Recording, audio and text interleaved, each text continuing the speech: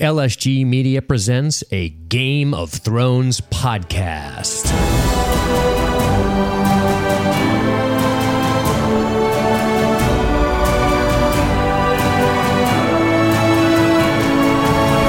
Welcome to the Game of Thrones podcast by LSG Media. I'm Dean. I'm joined by Jessica, and we are covering the 6th episode of the 6th season titled Blood of My Blood.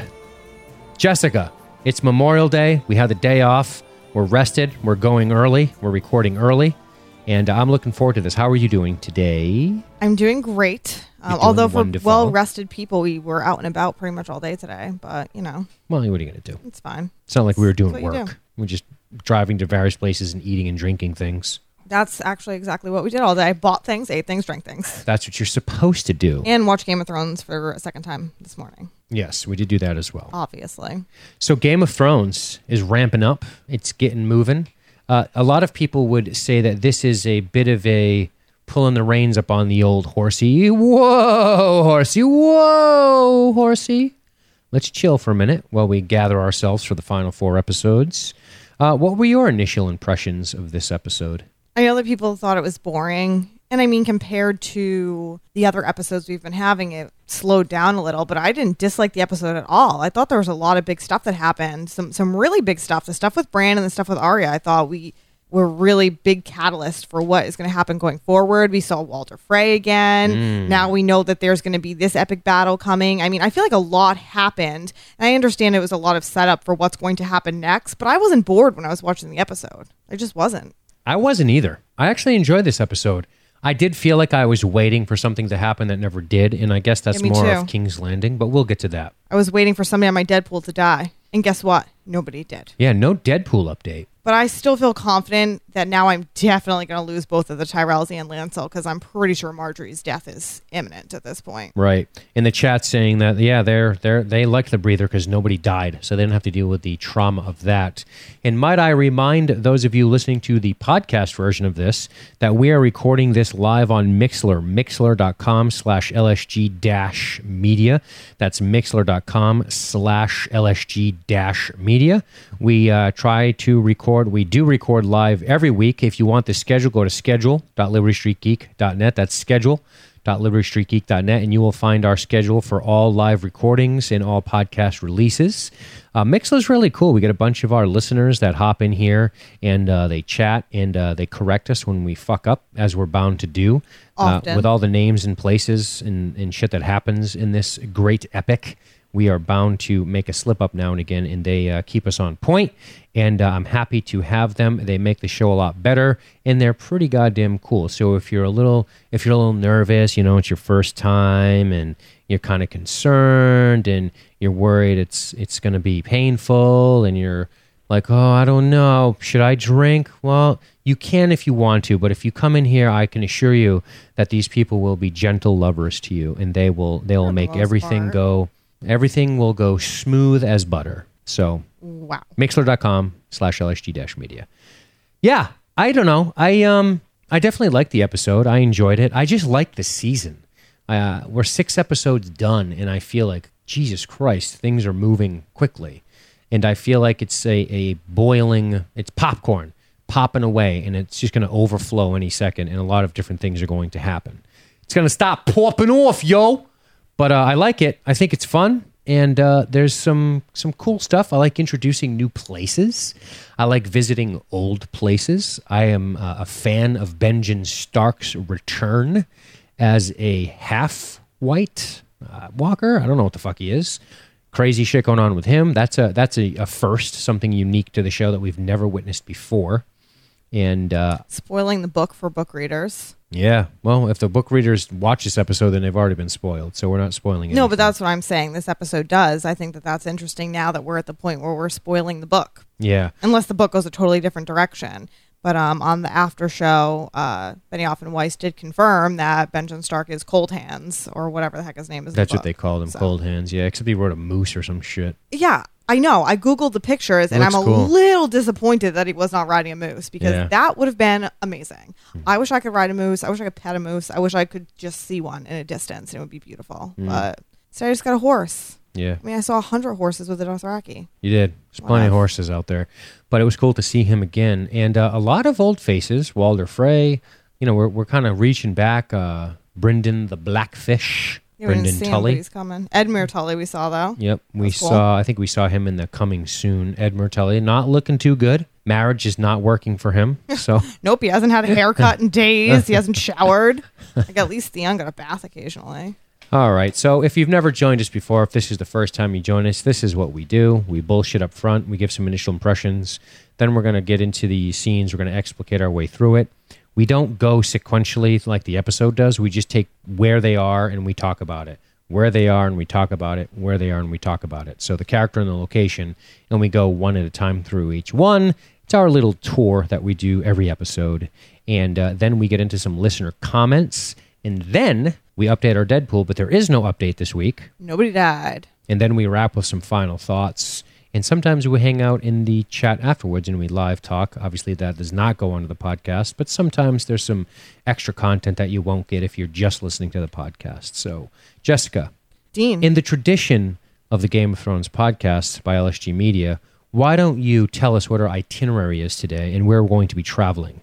We shall begin north of the wall and discuss what's going on with Bran, just as our episode opens. Excellent. And then where will... I hear that you have to dress warm there. So I packed some extra cloaks That's a good and idea. small clothes. Okay, then where do we Small go? clothes. Okay. Yes. You're going to then move on to Hornhill. Ooh, so we're going far south. Yep, you're Okay. going to... There you need to wear your sister's dress. I need So to wear hope my you have one sister's of dress. those. Excellent.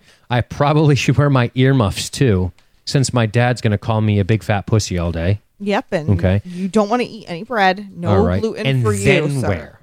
After we leave Hornhill, we're going to move right along to King's Landing. Ooh, excellent. And the twins Should I will be bring some involved. extra shoes for those dirty hippies that took it over? You could, or you could just let them Flip-flops? suffer. with their They're not. dirty They seem feet. to be doing just fine. Extra set of small clothes for Mace Tyrell, and perhaps a cowardly lion outfit for him. Perhaps. Okay, fair enough. And then where will This we will go? segue into the twins, of course. So we will discuss that as well.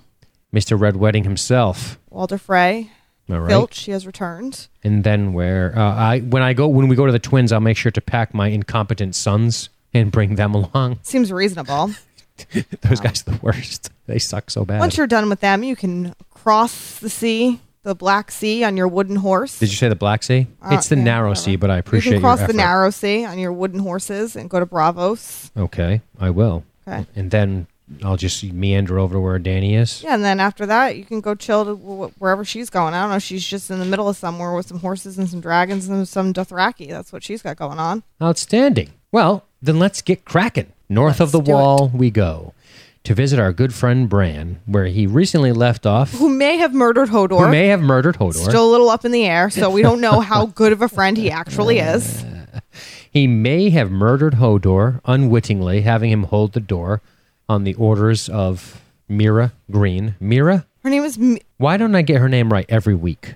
I say her name is Mira Reed. Reed. First of all, Good you call Lord. her Green all the time. I Jojen don't understand Green. why. No, Jojen's last name is also I Reed. know, but because they are siblings. I know. What is wrong with you? And Jojen is dead. His name doesn't matter anymore. What is dead may never die. What does Dead May Never Die? Sorry about that, Mr. Reed. Not Green. Yeah. Well, he had the green site, so give me a break. Well, I guess. Yeah, he sure did. He sure did. All right, so Before we get into it, okay. Before we get into it, what do we have? shall we discuss our email in regards to Hodor and power? And Yeah. Well, we received a great email. This is going to be a little out of order. I already just told you guys how we do listener comments, but we're lying already. We're breaking form in This the is interest of entertainment. This is a listener comment in regards to more of last week's episode. Yep, and some overarching themes for Game of Thrones in general. First, can we please credit the emailer in question? Yes, her name is Kimberly Last name? Robinson. So Kimberly Robinson. Mrs. Robinson. Mrs. That's her name. Robinson, are you trying to seduce me? All right, so She- why don't you start off by touching upon... Now, the email was long. It printed to 2 pages plus a couple of sentences on a third page, and it was excellent.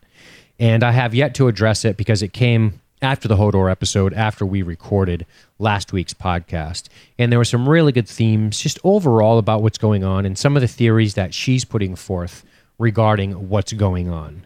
So yeah, can you read Kimberly Green's comment? I'm not going to read the whole thing. As It's Dean not said, Kimberly Green. You didn't even catch that. I mean, no, someone already made that joke in the chat, and I know. moved on from it because they got it before David you. Earl made the joke in the chat, and I hope David Earl Green. Is that David Earl Green? Earl Grey, Earl Green. Which one? David Earl Green, Pittsburgh Penguins. Is that his name? All right. Can you talk to me a little bit about this email and see if we can discuss it a bit? Do you want me to read the whole thing, or do you want me to start partway down? I trust your opinion on this. So I'm going to skip some of it. She says, to me, the crux of the matter is this. If Hodor sacrificed himself on purpose, despite knowing that his whole life was leading up to this horrible death, what you have is a Christ story. So she talks about Hodor as a Christ-like figure because he's a decent person. He's genuinely pure. Then she continues to talk about Hodor's sacrifice and that she doesn't believe it was a willing sacrifice, whether Bran had worked into him or not. And she starts talking about class and power in George R. R. Martin's work. She says Martin also deals with themes of class, power, and what makes for just leadership. He's also not afraid to kill innocent characters, as we all know. So I think the answer to what was really going on with Hodor at the end is suggested in this and previous episodes. Previously, you have Tyrion boasting to the masters that Westeros doesn't have slavery, and he says it completely without irony. But then, juxtaposed to that, you have old Nan in the past chastising Willis and the Stark children for thinking that Willis could be a warrior. No, Willis is only a stable boy. Willis can never be more than the position he was born into. So in what way does Westeros not have slavery exactly? Functionally, their feudal system is about as bad as slavery. All right. So can I jump in there? Yes. So a couple things that people might not realize. I believe old Nan is Willis's grandmother. I'm pretty sure that's the truth. Can somebody confirm that in the chat? I'm pretty sure that is the truth. There's a lot of extrapolation going on here and a lot of theorizing that is... I like it. I like where a lot of this is coming from. I think it's a slippery slope when you call feudalism slavery outright, but I do think that they're goddamn close because you are essentially, if you are some sort of landed servant, you can't really leave. Like, you could leave. You could say, all right, pick up my shit, put my stuff on my mule and leave. But anywhere you go, unless you take your chances in the wild, is going to be owned by some other lord who claims sovereignty over the territory you're in, and therefore you are what you are. Now, I like the idea of class. I think that's something that's very obvious in this show. You have nobles, and then you have the small folk, or the lowborn, as they're called. You have people who are essentially, they will be what they will be because of where they were born, and then people who will not. But at times, we see that is actually challenged, and it can sometimes be a thorn in the side of the establishment, quote unquote, in the story. For example, Tyrion Lannister, a bastard that they want to be dead, right? He's not actually a bastard, though. No, he's somebody that they want dead. Mm-hmm. Tywin wants him dead, doesn't care about him, doesn't want Casterly Rock to fall to him, wants it to fall to Jaime. So even though he's noble born, he's still treated as lesser than anyone else because of that. Additionally, you have Sam Tarly, the noble-born son of Randall Tarly, who is essentially ostracized because of his weakness, less so because of his birthright. He's ostracized because he is not considered, quote-unquote, manly enough. He's very much a softer individual, a softer heart. He's born to a guy who is a warrior, and the guy's just telling him, listen, you're out. You're done. You're done. You're out of here. So on in some cases, what you're born into is one thing, and you could argue that, yeah, Samuel Tarly was born that way. He was born weak. He was born this. He was born that. And ergo, he's been sent off. But I think we're seeing that some of these characters are going to overcome their birthright. Jon Snow is a bastard. He's overcoming his birthright. Ramsay Snow is a bastard. He's the Lord of Winterfell right now. He's overcome his birth defect, to use a shitty term. Tyrion Lannister has as well. He's outlived his father. He's outlived a lot of people who have died before him. Ned Stark is very noble born. He died right away. So your class certainly has a lot to do with it, but I think there's so much more dynamic within the classes themselves. But for the most part, the slobs that you see at King's Landing that are poor, those people are fucked unless something happens, unless somebody rises up and becomes a great fighter in a war. Exactly. He's another one. Not only did he walk away from his cobbler father's riches, he has also already ascended to High Septon of King's Landing, which is this odd irony But I like the idea of class, and I like the idea of this. I think you have a descriptor which says class is this way, therefore people feel this way. I think that's one thing, but I also think then there's the reality of human relationships and dynamics. And I think Bran thought of Hodor as a simpleton because he kind of was. He can't communicate. He can't, he's fucked up, man. He's a mess. It's sad, but it's true. He can't do much other than serve them. And that's what Hodor does. And that's what Hodor wants to do. So here's Kimberly's point in regards to what happened with Hodor. She says, I think Bran worked into Hodor and that's why he held the door. Hodor was scared and wouldn't move before. Hodor always got scared of conflict or fighting, and now we know why. Bran did sacrifice Hodor's life to save his own because the core of Bran's worldview is that Hodor exists to serve him. Right. Bran is powerless physically, but he still has the mentality of the powerful. He and Mira, who is the one who actually issues the command to hold the door, knowing Hodor wouldn't be able to escape himself, have a great deal of affection for Hodor, but they can't help but see him as a nobody. She then later says... That's a stretch, to me, personally.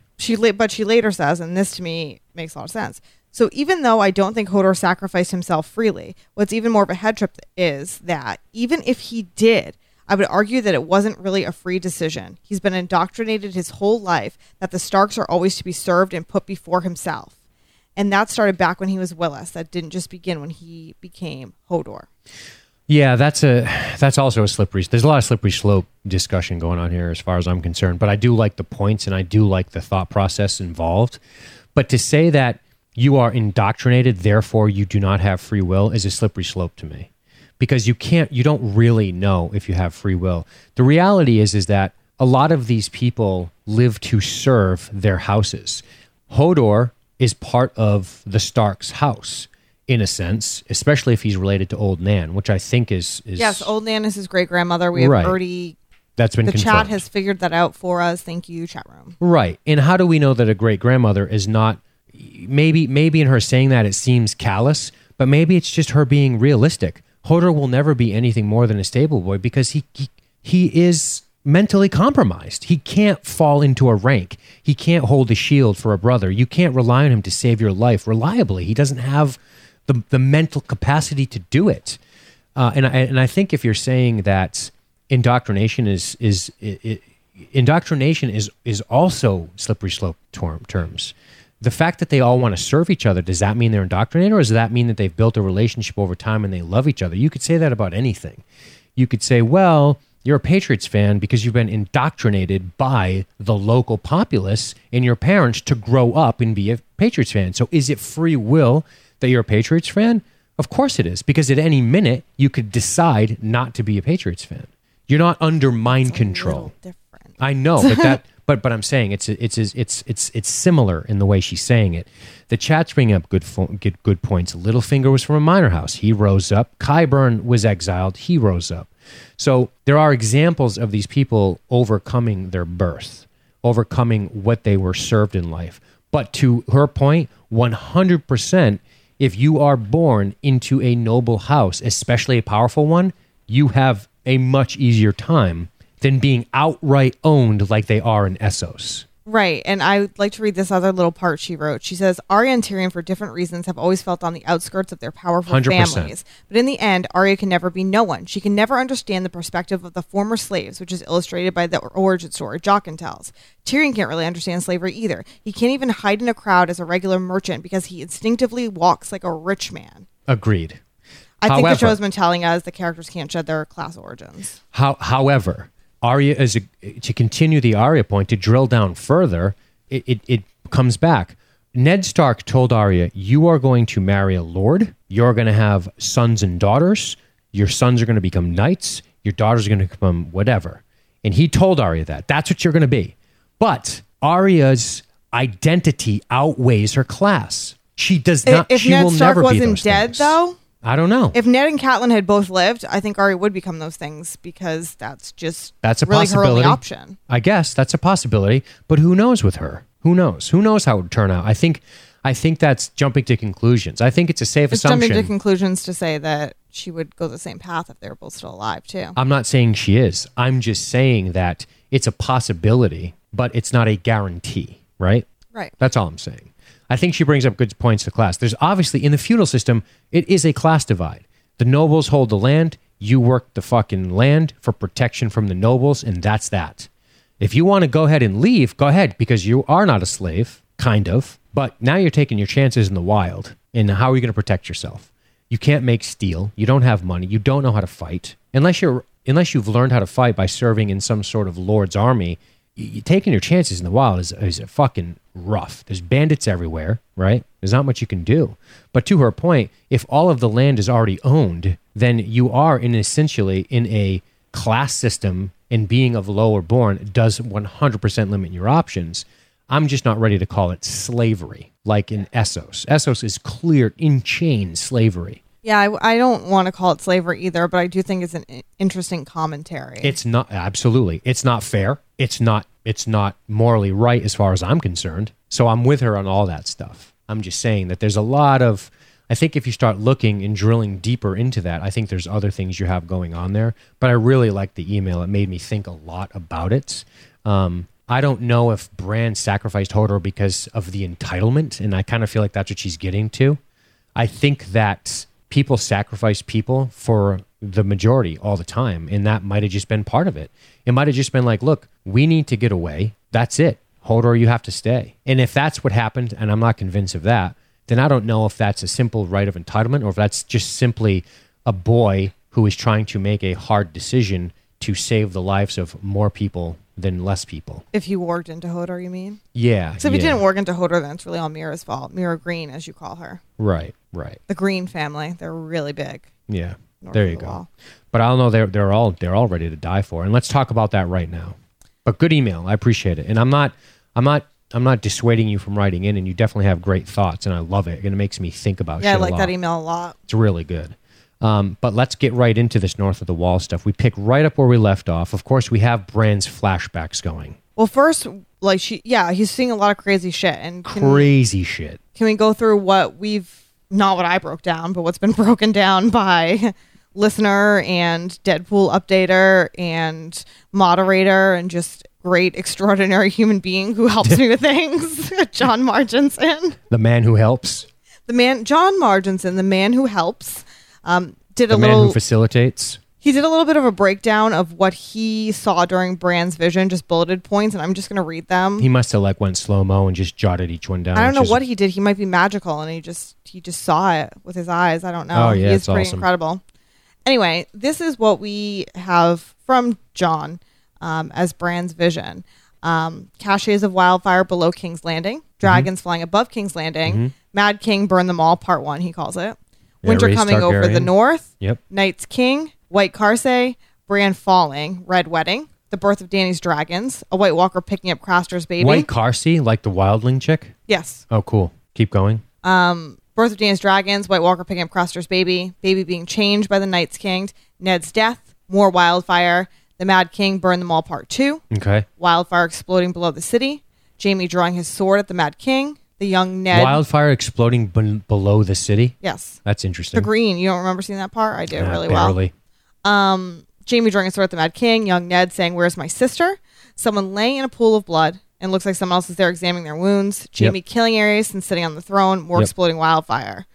And he takes something from this, which I agree with, which is that basically Bran is supposed to be getting everything from Westeros. He's supposed to be becoming the three-eyed raven. And what we're seeing is a lot of Targaryen and a lot of Stark. I like it. Which is bringing us back to this whole thing that Jon Snow is, Rhaegar and Lyanna's kid, which if anything else happens, I actually don't. I am mad at the show. Okay, I like it. That's all I have to say about that. I like it.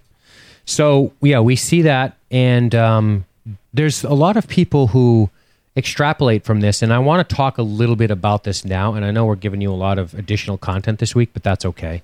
We got a little extra time this week. And I want to talk a little bit about Aerys Targaryen, Aerys the Second specifically, the Mad King. There's a lot of information out there about this guy, and I want to talk about it because of some of the comments that we got regarding this. Some people saying, oh my God, is Bran going to make him mad? Does he say something to him to actually cause him to lose his mind?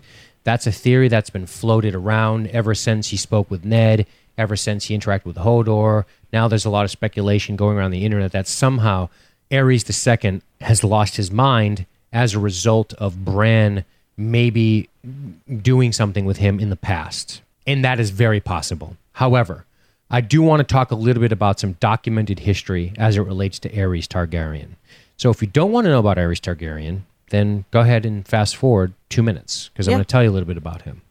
So Aerys Targaryen, by all accounts, was actually a very good king for a while. He came in, and him and Lord Tywin were really good friends. Lord Tywin actually knighted him when they were younger, and I think it was during the Nine Penny Wars. So after the Nine Penny Wars, everything was going, and then there was this thing that happened to Aerys. So the first thing that happened to him was, it was called, and you can read a lot about this. You can go to the Wikipedia. You can read the book, The World of Ice and Fire. There's a lot of different things going on out there. But for the most part, a lot of people believed that Aerys' reign for a while was successful because Tywin was the hand, and Tywin ran the kingdom. So that always kind of bothered Aerys, that this was the case. Tywin won support of a lot of merchants. He reduced tariffs. He increased trade. He was very good for the economy. Now, things started to get a little bit funky. Aerys married his younger sister, as the Targaryens did. Tywin married, I think her name was Joanna Lannister, and Aerys had a crush on her. So Aerys had a crush on Tywin's wife, and this started to become a problem. In fact, when Tywin got married, Aerys made an offhanded remark like, "Oh, too bad the Lord's right of first night is abolished," which is, I fuck your wife the first night, like they do in Braveheart. He made an offhanded joke about that. Tywin was pissed. Tywin tried to actually quit being the hand, but at the time it didn't work out. So then this started to get ugly. Tywin would advise Aerys, and Aerys would ignore him and do the opposite just to spite Tywin, which was always bad news because Tywin was always giving good advice. Aerys, out of spite, would ignore it and then do his own thing. And this started to cause a lot of different issues. One of the issues that came up was a real big one, and it was called the Defiance of Duskendale. The Defiance of Duskendale involved somebody named Dennis Darklyn of Duskendale, who wanted to have this new proposal about something, a new petition for some kind of charter. He wanted to give it to Aerys. Aerys didn't want anything to do with it, so he fucking kidnapped Aerys. He kidnapped the king and held him for 6 months. Eventually, he got out of it. He was pissed that Tywin didn't come to his aid sooner. Tywin's already on the outs. He already doesn't want to be part of this anymore. And then the Lord surrenders. Aerys kills everyone. Everyone of the house. Kills them all. Murder, execution. And then after that, he starts to grow increasingly more paranoid. He's shaken by his imprisonment. He never leaves the Red Keep for 4 years. He doesn't leave. He becomes paranoid, delusional. He expects treachery everywhere. His relationship with Tywin starts to plummet, okay? He felt that that Tywin let him sit in the dungeon on purpose to try to teach him a lesson. Now, to add to the interest of this, as this continues on, is that Aerys started to suspect that Rhaegar might move against him. So and Rhaegar's his kid. Rhaegar that's killed at the Battle of the Ruby, right? Rhaegar that kidnaps Lyanna Stark. Father of Jon Snow. Supposedly, yep. So he became really paranoid, got crazy, it got ugly. Tywin eventually quits. He actually names Jaime to the Kingsguard. Supposedly, Tywin took that as an insult, like, "Oh, you're taking away my family's ability to have kids, you son of a bitch." That's how Tywin took it. And the reality is that Cersei manipulated that so she could be close to him.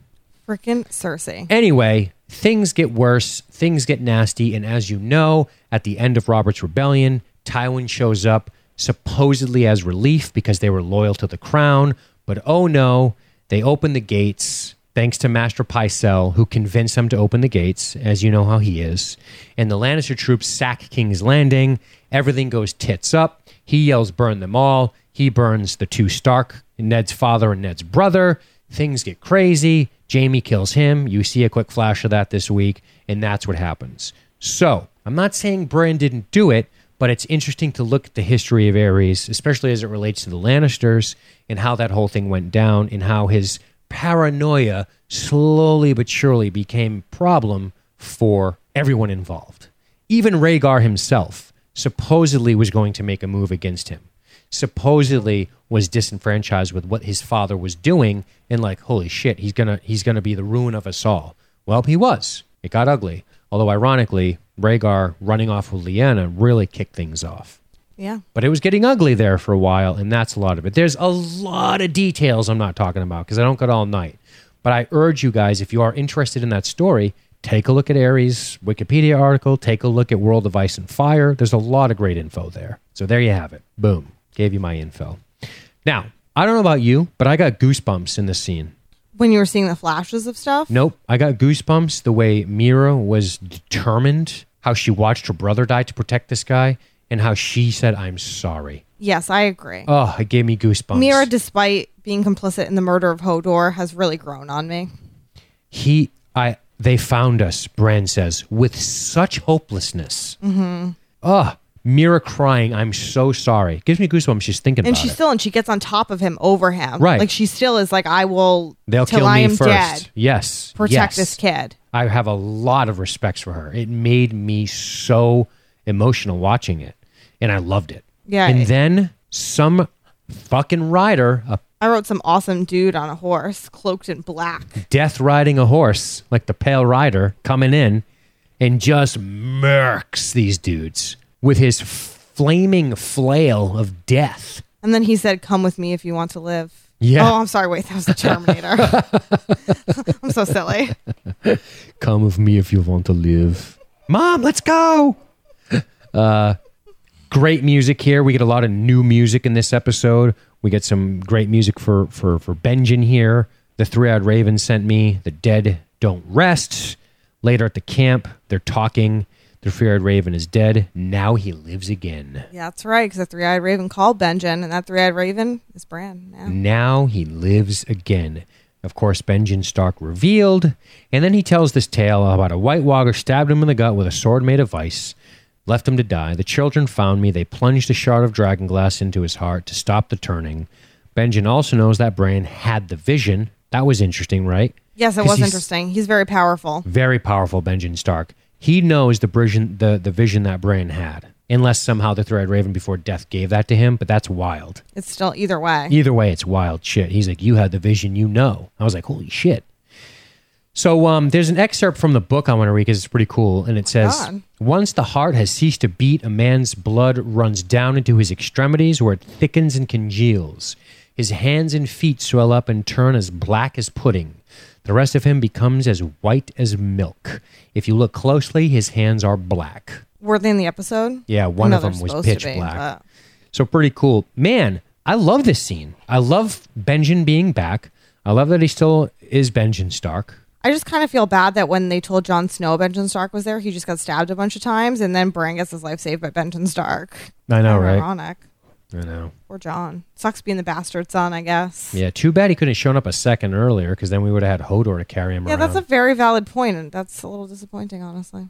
Because Mira she was trying a little hard out, but she can't carry Bran as fast as Hodor can. So a couple of things. One, did Benjen Stark eat at camp? I want to start making theories about him. I did not see him eat, but he was killing a rabbit, and it was disgusting. He did kill a rabbit, didn't he? So maybe he was eating, unless he was feeding them. I think he was feeding them. Is he some sort of undead vampire creature? I think he's like a half undead person. That is wild. So he survived in the North all this time with his crazy new undead magic skills. I mean, the children did to him what they did to a man to make a man into the Night King. But he had already been stabbed by the White Walkers in the first place, so obviously the magic was somewhat different. Because he's not a Night King now. Right. He Very cool. doesn't got blue eyes. He doesn't have that stuff. So he's not undead per se, but he's kind of undead, and I think it's very interesting. This is going to be very interesting mythology. He's only mostly dead. I guess that's the case. He's only mostly dead. But I love the way he looks. I love that he rides solo. That's so cool. What is going to happen now? Where do you think? Where do you think he's going to be taking Bran now? Well, I don't know, but he says that Bran needs to be ready to take on the Night King when the time comes. So... So what's he going to bring him back to a hut and like make him dig holes and run up mountains and train him like Rocky? Probably. I can't imagine.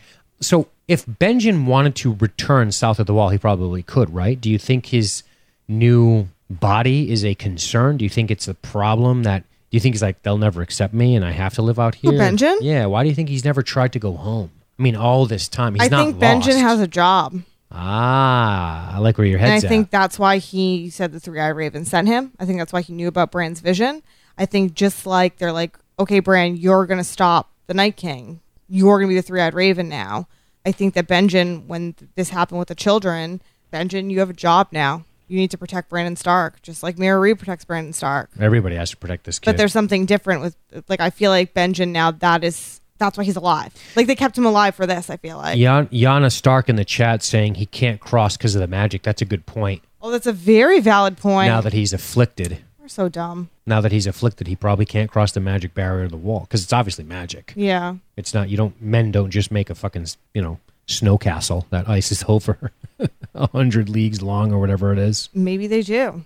I forgot about the wall being magic sometimes. Wild. Sorry. So, I don't know. That's pretty cool. I guess he's stuck north, living out his life. Man, that's a lonely existence. But I'm looking Not if your forward. only job is to take care of Bran Stark. That's true. I like it. I like what's going on here. I'm glad he's back. I love John Marginson's observations about the visions being largely Targaryen and Stark. That's excellent. I'm glad John Marginson does our job for us most of the time it's so that excellent. we have to do less work. Makes my life We so really much appreciate him, honestly. All right. He's getting a great Christmas present. Let's move, shall we? Sure, let's go. All right. Where are Take we your going? winter clothes off. All right. We're going to Hornhill. Should I take my small clothes off too, Khaleesi? Don't talk in the Jorah Mormont voice. He was not here in this episode, but he's in my thoughts always. But you'd promised we'd make love if I healed myself. I can't wait. I can't wait till Jorah comes back. I hope he's not gone for the whole season. Ugh. Hornhill. Hornhill. It's so green, Gilly remarks. Listen, I love Gilly. I'm sorry, but I love her. Hold on. I love her. Hold I'm sorry. on. I'm sorry, but I do. 2 weeks ago when we saw them on a boat, and I know because my uncle reminded me how Jessica's just like, I don't give a shit about this. I don't give a fuck about Sam and Gilly. Can we get back to the interesting stuff? Yeah. My name is Jessica. I don't even care. and now she suddenly likes him. I You don't like listen. them. Hold Sam on. is still boring as fuck, although I felt bad for him in this episode. But Gilly is just adorable, and she's such a strong, independent woman. And I liked when she had to wear that dress and look I so am silly. ordering on Amazon through our link, amazon.libertystreetgeek.net. All right. Here's what I'm ordering. Okay. A fucking spin wheel, and I'm going to make up little placards for it. I'm going to print them out on this little printer here behind me.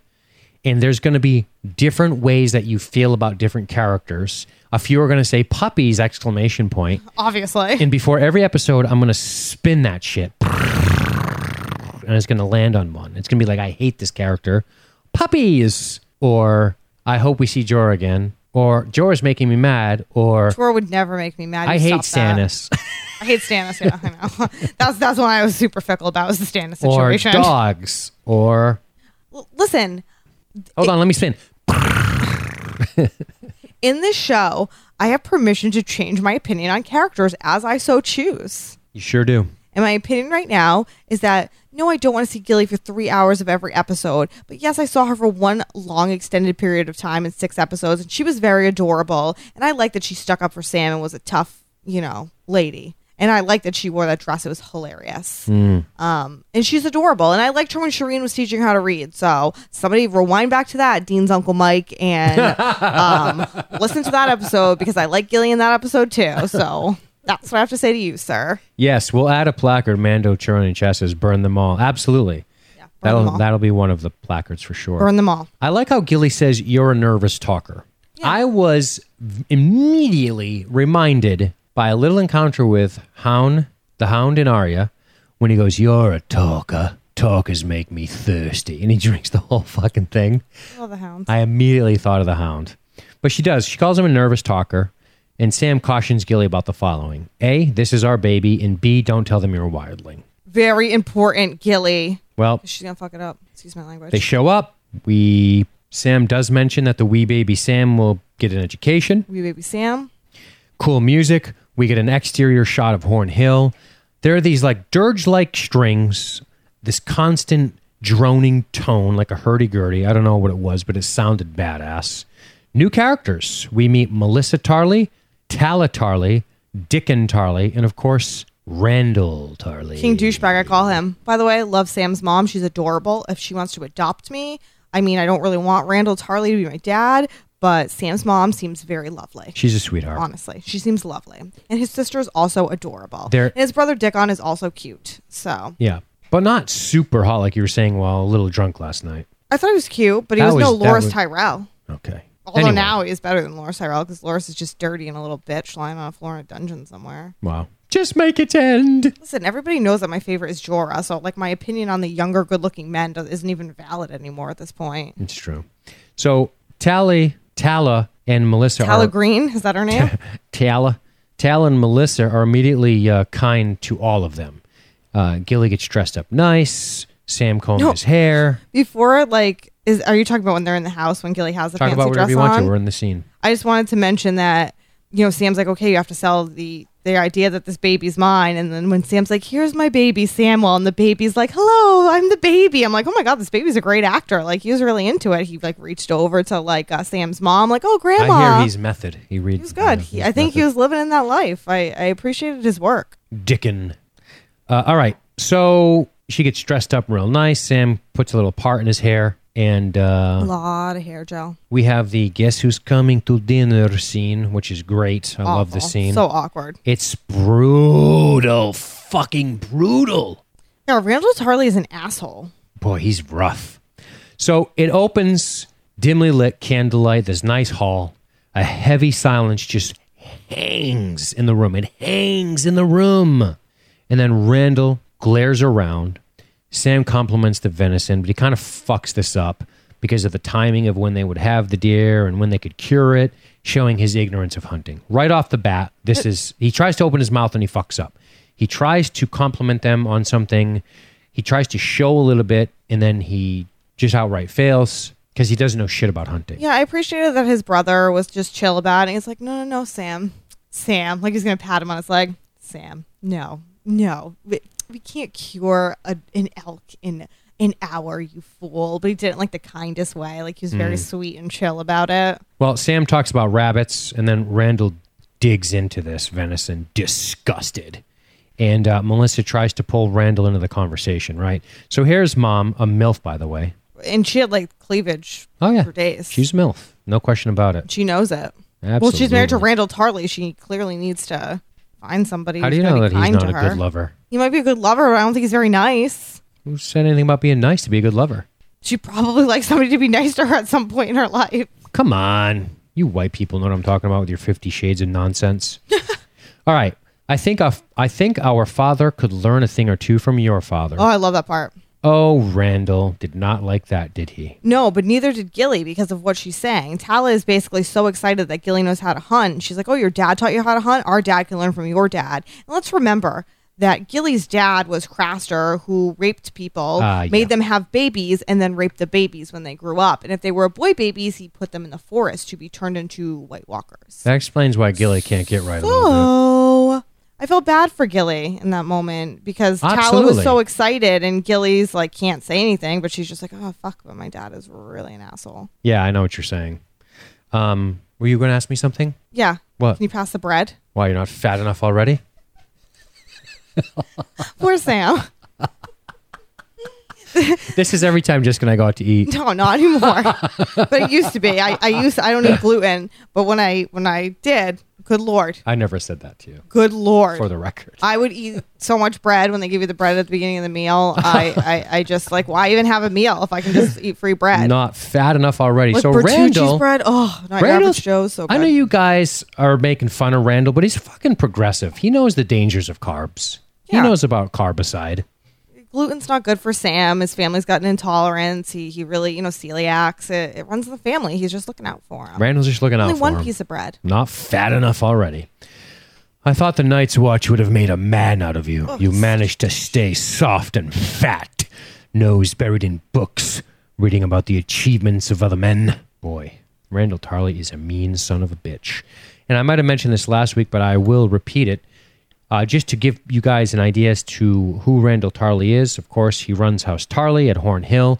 They have nice territory, nice castle. They are bannermen to the Tyrells. So just remember that. So Mace Tyrell is his lord. What a fucking winner. Yeah, Mace Tyrell is his lord. So if Mace Tyrell is your lord, I could see probably having to be a little more hard to make sure you're looking out for yourself, because fuck, if that chucklehead's running the show. Anyway, Gilly comes to Sam's defense, which I love. He's a great Me too. warrior than either of you. Adorable. He killed a Than and a White Walker. Yes. But then she slips up. Again, as someone in the chat already said, you had one job, Gilly. One job. And she gets very emotional here Listen. while sticking up for Sam. And she slips up. And she mentions, like, hey, so when we were, coming down south of the wall. There's a couple of dark spots in her brain if you're doing them scans. Stop.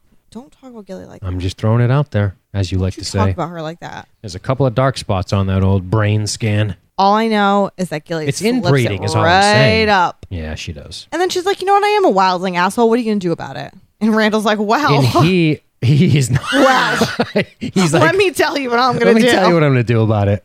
And I like how Gilly is tough for a while, but then realizes not to press the matter with this guy. She's a smart girl. She's smart. Even though Dean says that she's a can't get right, I disagree.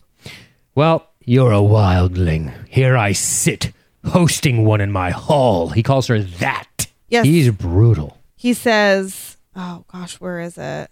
Anyway, Oh no, he says, I took you for a Molestown whore when I saw you. I made- overestimated him. It was a wildling whore that seduced my son. Is this you getting back at me, boy? Bringing that to my table and making me dine with it. Yes. I like What how a I like Piece of crap. I like this how guy he is. says I like how he says I made my peace with her being a Molestown Yeah. whore. If she was a Molestown whore, that would be fine. But if she's a wildling whore, then my God. You know what though? Can I come to Randall Tarley's defense a minute? Because I think this is a little one-sided. Sure, I'd love to hear it. So here you go. You have this great house. You've won all these battles. Out pops this fat little doughy slob out of your wife's vagina, now destroyed. You should talk to Next thing you Tywin know, about this. he wants to read books and play with the womanly arts. You got a fucking castle to run. Here you go. This kid's your heir. What are you going to do? Keep him around? You got to boot him. Get out of here, kid. Go read your books.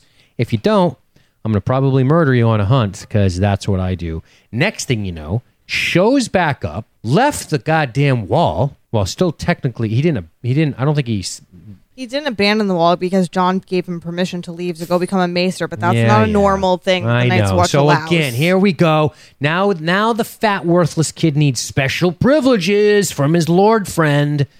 He brings home this lady who fucking doesn't even know what she's doing, looks like a stiff knucklehead, insults your warriorship and your son Dickens at How your dare you table insult in Dickens? your hall, and you expect him to be nice to these people? I don't know. I think I'm on Randall Tarley's side in this one. Sounds typical of you, Dean, honestly.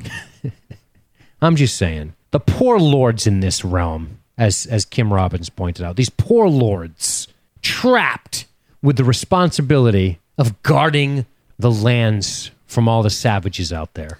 And you guys are just going to insult him by bringing whores to the supper table? I'm just glad that Sam's sweet, sweet MILF mother takes Gilly away from here. She's so sweet. There was no lesbian scene though, so don't get excited. You Wow. thought that was coming because it didn't happen. That's where your mind went. Nobody else's did. So anyway, we learn about Heartsbane. 500 years Valyrian steel. Only a handful left in the world. You will never wield that sword. Yep. Well, anyway. Want to bet, dude? Is what I wrote at that point. Are you getting Wanna back at me, bet, boy? dude? So things move along, and then, of course, Randall, because of the right of hospitality, because of his honor-bound self, outside of getting rid of his son, he says, I'll take the boy and Gilly in. She can work in the kitchen just Yeah. to please your mother. I'll take Gillian so she can be my slave laborer and work in my kitchen, and then I Mark will one raise for this Kim baby. Robinson. Mark one Yeah. for Kim Robinson.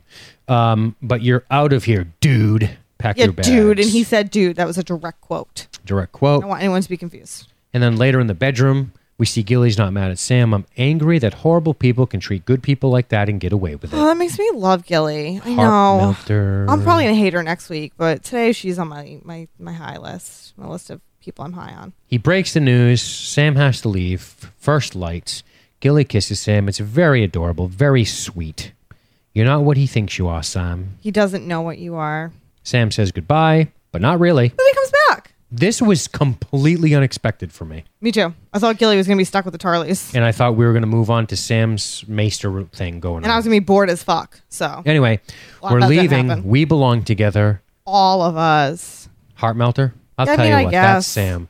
How many people at There's a home dire and wolf in in the the scene, chat too. would throw this guy a mercy fuck? Come on. I'd hug him. No mercy fucks? I'd maybe kiss him on the mouth. Oh my. That might be good enough for him. If I wasn't listening to him. So, holy shit. Did Sam just steal Heartsbane? Yeah, and I wasn't surprised about that at all because it's Valyrian steel. Does he think he has a right to the sword? Because No. he's going to be hunted down for this. He took the sword because it kills White Walkers. That's why he took the sword. Mm. And someone in the chat said it, and that's immediately what I thought at the time. That's not the only reason. He took it despite his father. He took it despite his father too, but if it wasn't Valyrian steel, I don't know if he would have done it. Do you think he took a bunch of bread despite his Probably, father? honestly. He loaded up a It's like, bag I'm of gonna eat bread. This fucking bread. I'm going to take this uncured elk too. God damn it. Oh boy. He's just stuffing it. They have a camp somewhere in the woods. He's just stuffing his face with bread and crying. That sounds like that could probably. It sounds like me on like a, after Once a long work day, once a eating month. bread, drinking whoops, wine. Sorry. So, well, he leaves right away. Are we going to see Randall Tarley more? I mean, is this going It to was a waste of. what's going to happen? I mean, I guess Sam's going to continue to try to go to Old Town. I don't know about that. And in my comment, I will read later. There's a comment on where Sam's going to go, and Yeah. I agree with my comment. All right. So I did like Hornhill a lot. I liked that scene. I think it's a good reminder as to where Sam has come from. And I don't know if everybody in the chat knows this, but I've been rereading the books. And I'm rereading the first one right now. I'm about 300 pages in. And Sam meets Jon Snow, and Sam talks a lot about his relationship with his father. And oddly enough, Sam probably represents most people. He doesn't like to see things suffer and die. He doesn't feel like going out into the woods and hunting. He doesn't want to engage in combat. And we can all sit here and act like we're a bunch of badasses. But I think Sam is relatable as a common man outside of being large. I mean, if he was skinny, he'd still represent Isn't the common man large? Aren't most people overweight in America, for for sure. mean- But I'm just saying, my point is that I think that he is seemingly this comedic character, but every victory that Sam has is a major victory because of how much he is overcoming, because of how much the deck was stacked against him as it relates to the way he is, the stuff he is made of. And when he has accomplishments, when he overcomes, it's very strong. It's a big thing when somebody seemingly weak has a large success. It makes it seem much more courageous. If you're a badass warrior and you kill 3 guys, okay, you're a badass warrior. You killed 3 guys, but what the fuck did you overcome, right? Right? So there you go. Sam does it. It's special. Yeah, Sam's special, Zadine. He is special. Real special. Not special like Gilly special, but a different special. Not special like you would throw him a mercy fuck? I would throw Gilly a mercy fuck. Would it be Mercy? Like she's No, pretty. She's super hot, actually. All right, I'm done with Hornhill. Are Me you? too. I'm done. See you guys later. See you, hopefully not again this season, honestly, unless it's something super exciting. Like that was my fill of Gilly because I'm not going to like her again next time. So let's just keep on Wow. moving. You have- just be honest. You have various sized cups. This is my analogy for you. You have various sized cups. The first is like a 7-Eleven Big Gulp. Yeah. It's fucking huge. And on it says dogs. I thought you were going to say Jorah, but yeah, Slash dogs. dire wolves. Yep, and yep, that's appropriate. despite how much I pour into it, I never can quite fill it. Okay?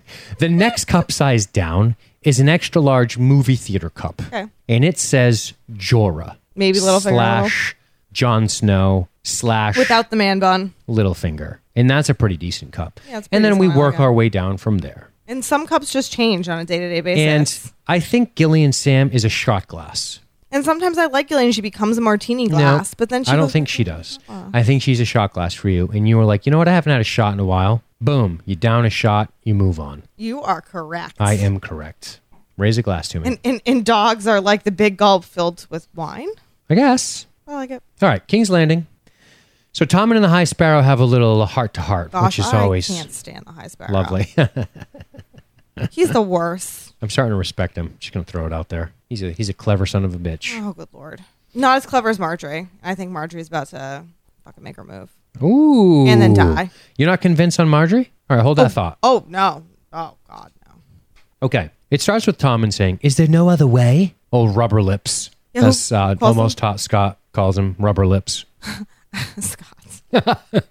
So Rubber Lips, as he will now be called, is wondering is there no other way, and they are discussing Marjorie's walk of atonement. Correct? Correct. The High Sparrow tells Tommen not to worry. Marjorie's not like Cersei. In other words, he's saying don't worry about her as much as your mom because she is loved by the She's common good. people. The common people like her. They like her more than they like Cersei. So that they're probably not going to wave their dicks at her and throw tomatoes in her face. They're And probably call not her- going to do that, you mean? Right. And Okay. call her a cunt and spit at her and stuff. No, they're probably just going to like whack off later and think about her. Okay, sure. Tommen gets to very see pretty. Marjorie. Have you been looking at my phone again? I told you. It's password protected for a reason. Where angels fear to tread, Jessica. know Where your angels fear to tread. Wait a second. So anyway, Tommen gets to see Marjorie. Marjorie tells Tommen that everything will be okay. And Tommen's like, wait a second, but you have to walk, dear. And she's like, well, the High Sparrow's not quite what we thought he was, is he? Marjorie says. Tommen agrees. Will be better now. There is something about him, old Rubber Lip says. His way of looking at the world. He's helped me, Marjorie says. So Tommen's confused. You've always been a good person. Marjorie recalls helping the poor, but as a political move. She says, I made sure that I was always seen doing it. How good I was at seeming good. That's very revealing about Marjorie and very accurate, as a lot of it is nobles accurate play about this her. game, right? It's like every politician ever. Shaking hands and kissing babies, right? Because the cameras are on. Exactly. And then they're fucking their, And then the cameras go off 17-year-old and they interns. backhand a kid. Yeah. They bang an intern. Yeah, exactly. Anyway, it's a relief to let go of those lies, Marjorie says. And then she He says, says, well, what about Loras? he needs to atone. For all the good he is, his sins don't erase this. At this point, I realize something. Okay, let's talk about this. I want you to talk to me. Okay. 1, is she deceiving Tommen or is she being honest here? She's deceiving him. Why does she not trust him? Because that's Why would she? His mother's Cersei Lannister. Why doesn't she trust old Rubber Lips? Because he came from the birth canal of Cersei. Is that not reason enough? I almost spit water everywhere. So you're saying that the very canal in which he was birthed tainted him forever? Yeah. Why would she? Has she ever trusted Tommen? No, Tommen's just been a little boy that she can manipulate to get her way, and that's exactly Hold what she's on. doing now, and it's exactly what she's doing in the High Sparrow. Slow down there, old veiny neck. Is my neck really veiny? I'm glad this isn't a video podcast, honest to God. So there's 2 reasons she doesn't trust him. Because she thinks he will deceive her or that he is incompetent. He's incompetent, and he might tell Be his manipulated mom by everything. Cersei. Okay. So it's not that she doesn't trust him, meaning she is concerned that he is an untrustworthy person. He's just not reliable because he's easily And manipulated. he's a child. So instead of trusting him, she's going to manipulate him Right. because that's what's worked for her before. So she might as well keep doing it. So do you think she's saying all the right things to Tommen, that she's playing the long game? Oh, yeah. Okay. So if she's playing the long game, that brings us to the confrontation. And let's talk about all the moving pieces here and see if we can figure out what the plan is. Okay. What Marjorie's plan is? I'm still not Yeah. sure, but Yep. So let's talk about Jaime and Mace Tyrell's confrontation of the High Sparrow. I think it starts a little bit like this. If I were king of the forest. Right? He is such a fucking windbag. sounds about right. He's the worst. He says He should be in that play in Bravos. he should honestly. be in the play in Bravos. He would be perfect. He'd be Here's his fucking words, this chucklehead. The hour has come. Madness has overtaken the city and grasp it in its claws. My children, now we have to drive it back under the rocks from whence it came. Madness has had its day. Is this guy in a play? Is he for Yes. real? He's the worst. I like when they cut on Jaime's face when he's doing this, and you can just see Jaime's face like evaporating confidence as he realizes that this is the guy. It's brutal. It's pretty bad. Anyway, the High Sparrow talks some shit about Marjorie. The Tyrellas arrive. Jaime looks badass. Olena's there. Everyone's Love there. Elena. Love her. The troops are ready. The High Sparrow greets them. Jaime, always the wisecracker. Sorry to interrupt, but I'm here for Marjorie Tyrell. Oh, you're just so cute, Jamie. The High Sparrow says, I don't have the authority to give you over, and you don't have the authority to take them. Jaime rides up the steps, which is so epic. I speak for King Tommen of House Baratheon, first of his name. Oh, that do whole you? nonsense. Oh, do you? He says, oh, no. Surprise. You actually don't, Jamie. You know, you actually and don't. they want to die in the service of their gods. They would love that. That would be awesome. And I'm like, I would love that too, because I need somebody on my Deadpool to die. So please, God. And then it like cuts to Lancel's face, like, and I'm like, all I felt was, thank God I've seen Lancel now. It took 6 episodes, but he's still here, which means he can still be killed. Unlike freaking Gendry, who God only knows where he is, and he'll probably never be killed. Right. I was afraid that Lancel was going to become Gendry. The High Sparrow then says, there will be no walk of atonement. And then the people start to murmur. So the High Sparrow, High Sparrow does the old gambit move, the old show you one thing, give you the other, that old hat. That old thing. Right? She's atoned by bringing another into the true light of the 7. Out walks Tommen fucking Baratheon with some Kingsguard and their fancy new breastplates that show the 7-pointed star. Jamie's pretty embarrassed at this point since he just took Tommen's name saying that he wanted war to save Marjorie. He feels pretty fucking foolish, honestly. Oh, you mean this Tommen, the High Sparrow gestures. This is the one who you're fighting his name? Come on, the High Sparrow's fucking gangster, right? I just imagine when Jamie said that, the High Sparrow's like, just you wait. Now that, okay, so here's what drove me nuts about the High Sparrow before, is that I feel like they were trying to sell him as somebody who really thought that they were trying to be super good and didn't have ulterior motives. But now that I know that he is in fact that, now I have respect for him. Now that I know he's a deceiver and he's trying to do this shit, I actually respect him. So there's a lot to talk about here. So the first thing is that they start to talk about a holy alliance between the crown and the faith. The people cheer. The people love this shit. Yeah, they do. The crown and the faith are the twin pillars on which the world rests. Quoting his mother. Quoting his mother. I thought it was Tywin. Nope. He lied to me earlier today. I thought it was too, but she said it to the High Sparrow. Cersei did when she was like giving him power. Frickin' Cersei. And then Mace is like, "What's happening?" Looking around like a confused moron. And then he's beaten us, Olenna says. That's what's happening. I can't wait to go back and hump someone else. I just love that Olenna is like, you're an idiot, sir. We lost. He's like my son, and he's an idiot. Is how Olenna feels about Mace Tyrell. She's like, hello, dummy. Right. They got to Tommen. We lose. Yeah, we lose. He wins. Game over. He's the You're king. an idiot. I wish we would have slapped him in the face, honestly. That would have been amazing. She walks up to the horse and just smacks him when his helmet falls off. Yeah. He goes, after she smacks him, he rides off. His troops chase after him in a comedic sort of... He's the worst. I don't know. Anyway, so Jamie... we'll come to the Jamie being dismissed. So, yeah, this unfolds. Now, Cersei's not going to like this, is how I'm feeling right now. A couple of things. She's not going to like this. What happened here? We still don't know what the secret is. A lot of people think it's that Marjorie's pregnant. I know. Which I think is a reasonable thing. And if Marjorie's pregnant, she's definitely going to die. So I'm high on that. I think prop goes to listener Keith. Well, oh, yes. That was Keith. He posted that today. That he said, quick prediction before this week's episode. So... That's why she can't make her walk of atonement if she's pregnant. I want to talk about... I think even the High Sparrow would not want her to do that. He'd want to cut some type of deal. I want to talk about my predictions as to how this would unfold and how wrong it was. Go. And how I was so obtuse to not consider what Marjorie would try to do or what... You know what I'm saying? In other words, the whole time I was thinking Tommen and Marjorie are simply going to be... To receive whatever's decided by everyone else. Oh, you just did not give Marjorie Tyrell enough credit. I didn't give anybody credit except the people with the power of arms. But there's a great lesson to be learned here. You know, a lot of times might makes right, and I'm not saying that's morally just, but you have the power, you have the monopoly on force, which the Tyrells clearly did. They could have... Despite the conversation that took place on the steps, they still could have taken the city by force. But they didn't, because they couldn't, because they lost. They lost the Game of Thrones, in a sense. I hate when that and happens. That's what was so cool about this scene, is that I didn't give enough credit to what could happen beneath the scenes, outside of the arms thing here, outside of the warriors and shit. And that's what was really cool about the scene, what I liked a lot about it. So... You think Marjorie's manipulated Tommen? Yep. Do you think that she expected Tommen to take this move? I think she knew she could talk him into it if she could see him. So now that she has, do you think she can talk him out of it? Or do you think she's now going to say, me and Tommen are done? Oh, no, I mean, she can't just walk away from Tommen. What do you mean? Why would she walk away from him? Tell me what you think's going to happen. Marjorie probably sat and had a conversation with the High Sparrow, perhaps telling him that she was pregnant. And she basically said, look, if I don't have to make this walk of atonement, if you can let me free...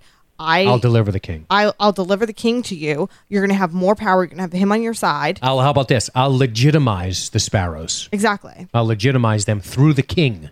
Exactly. Because the king has almost been their enemy a few times. Almost. So Marjorie's smart here if this is what you're saying. Continue. And the reason why I feel this is her and I really felt it when as soon as she talked about Loras and she said Loras needs to atone, I'm like, this is not her.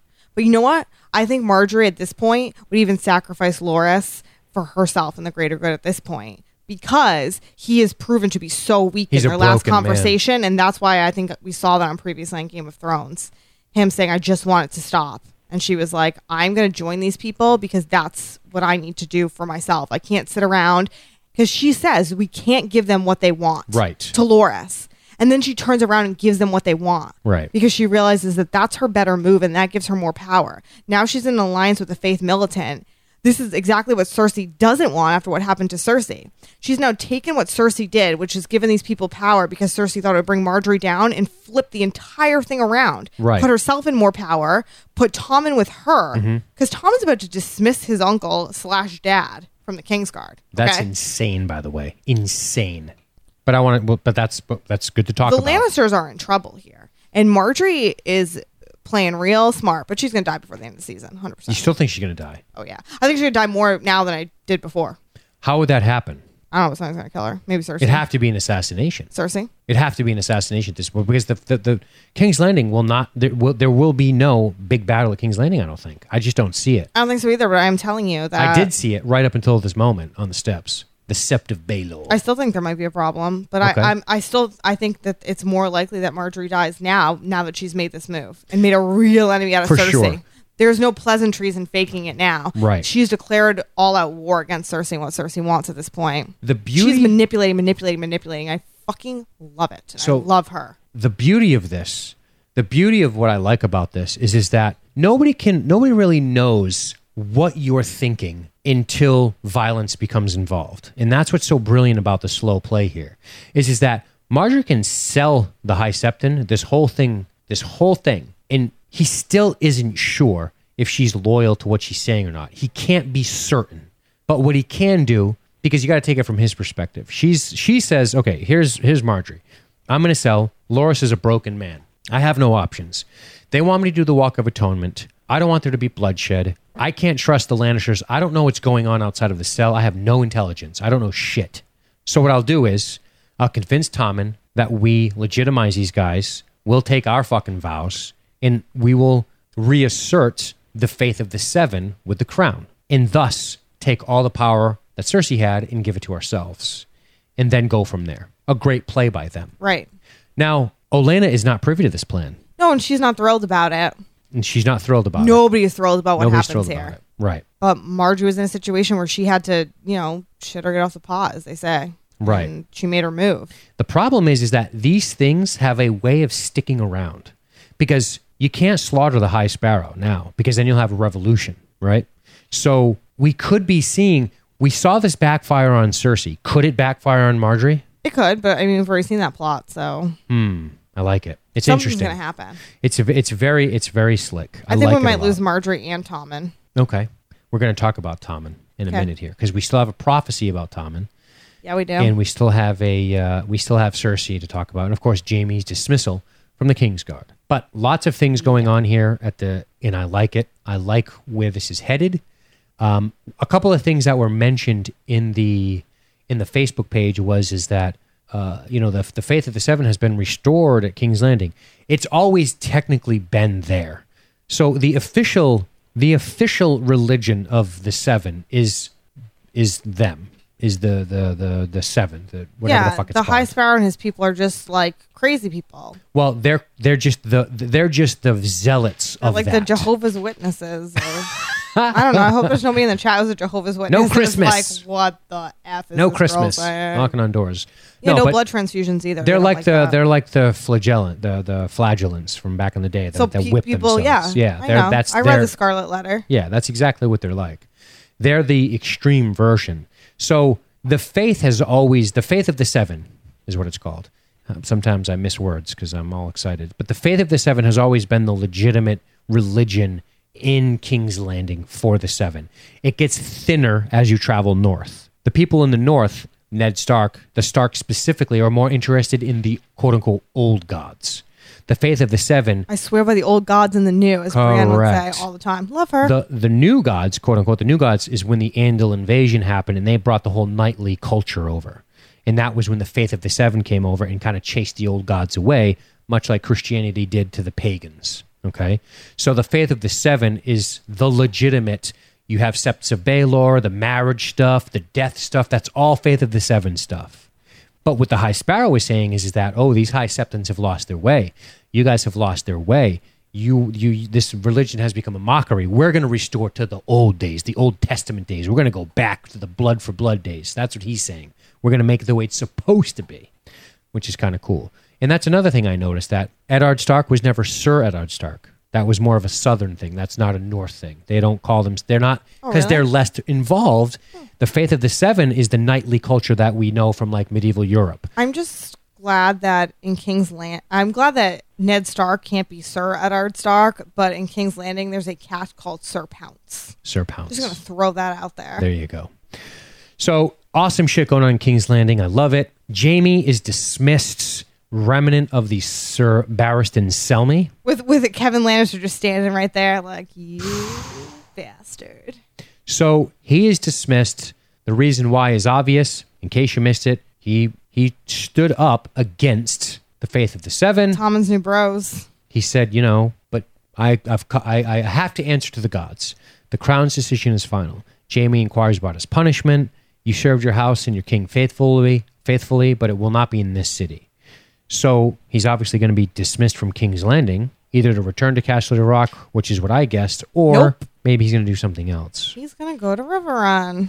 Now, do you think that the dismissal of Jaime Lannister is going to be a history repeats itself thing, which George R. R. Martin loves to do, and going to be the downfall of this guy, just like it was kind of Joffrey, part of the beginning of his downfall? Possibly. Possibly.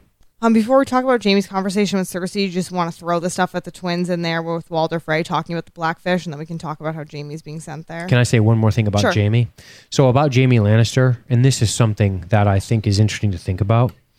All these knights and all these lords and all their honor and all their rules, Jaime Lannister could give a fucking shit, right? He could give a dusty fuck, as he told Tyrion, about rules. He's made that clear.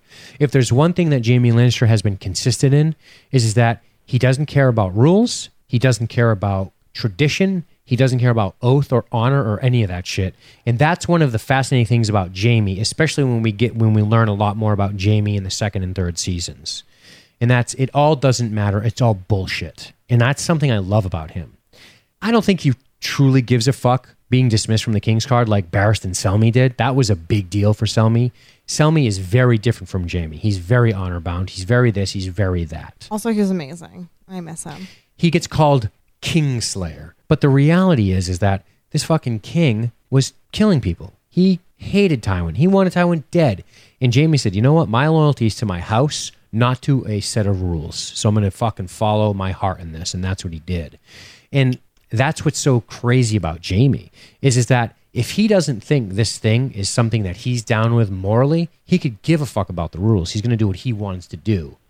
And this is a situation where he might be forced to kind of do something he's not crazy about, which is like, fuck, I gotta go to Riverrun and siege the castle at Riverrun, a very defendable castle that can hold out a siege for a year.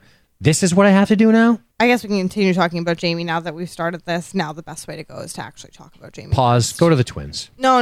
You sure? Yeah, because what you just said segues perfectly into the Jaime and Cersei stuff. So all right, that's without fine. that segue, the twins is a good in between. But with the segue, we'll go to the twins after. All right.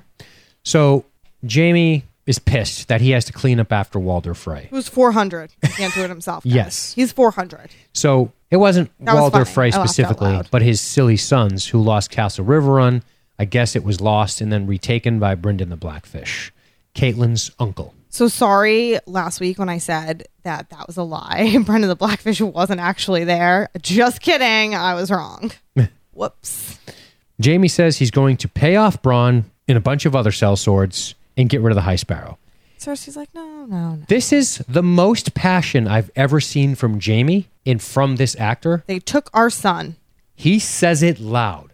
They took our son! He's pissed. And I like that. I like seeing that out of Jamie. This is what matters to him. His son.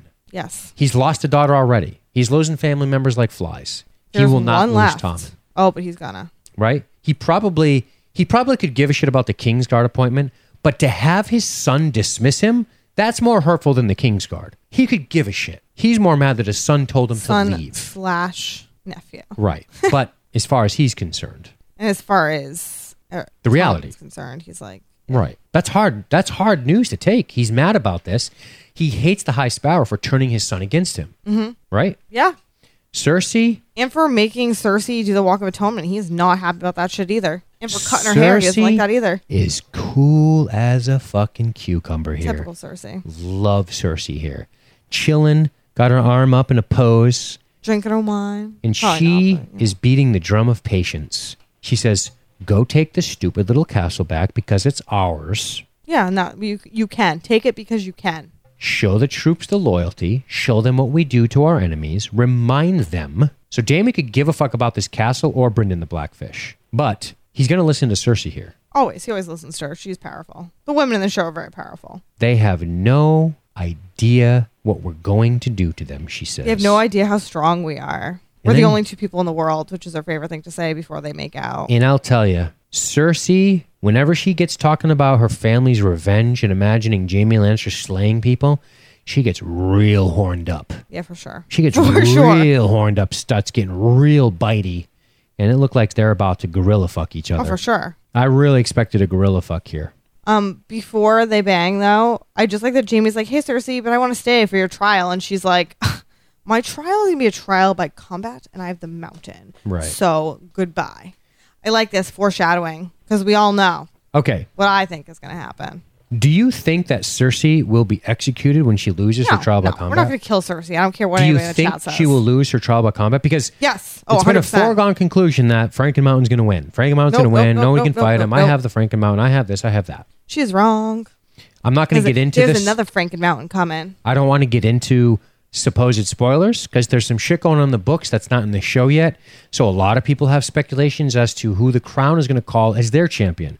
I don't even want to get into that much, but for some reason people assume it's this person because of what they read in the books. We'll talk about it after the show. We'll talk a little bit about after the show. Because I want to talk about All it. right, so we'll do a spoiler section this week after the credits about this supposed champion and who it could Yeah, be. we'll just talk to you chat room people about it if you're interested. Anyway, so that is the King's Landing piece.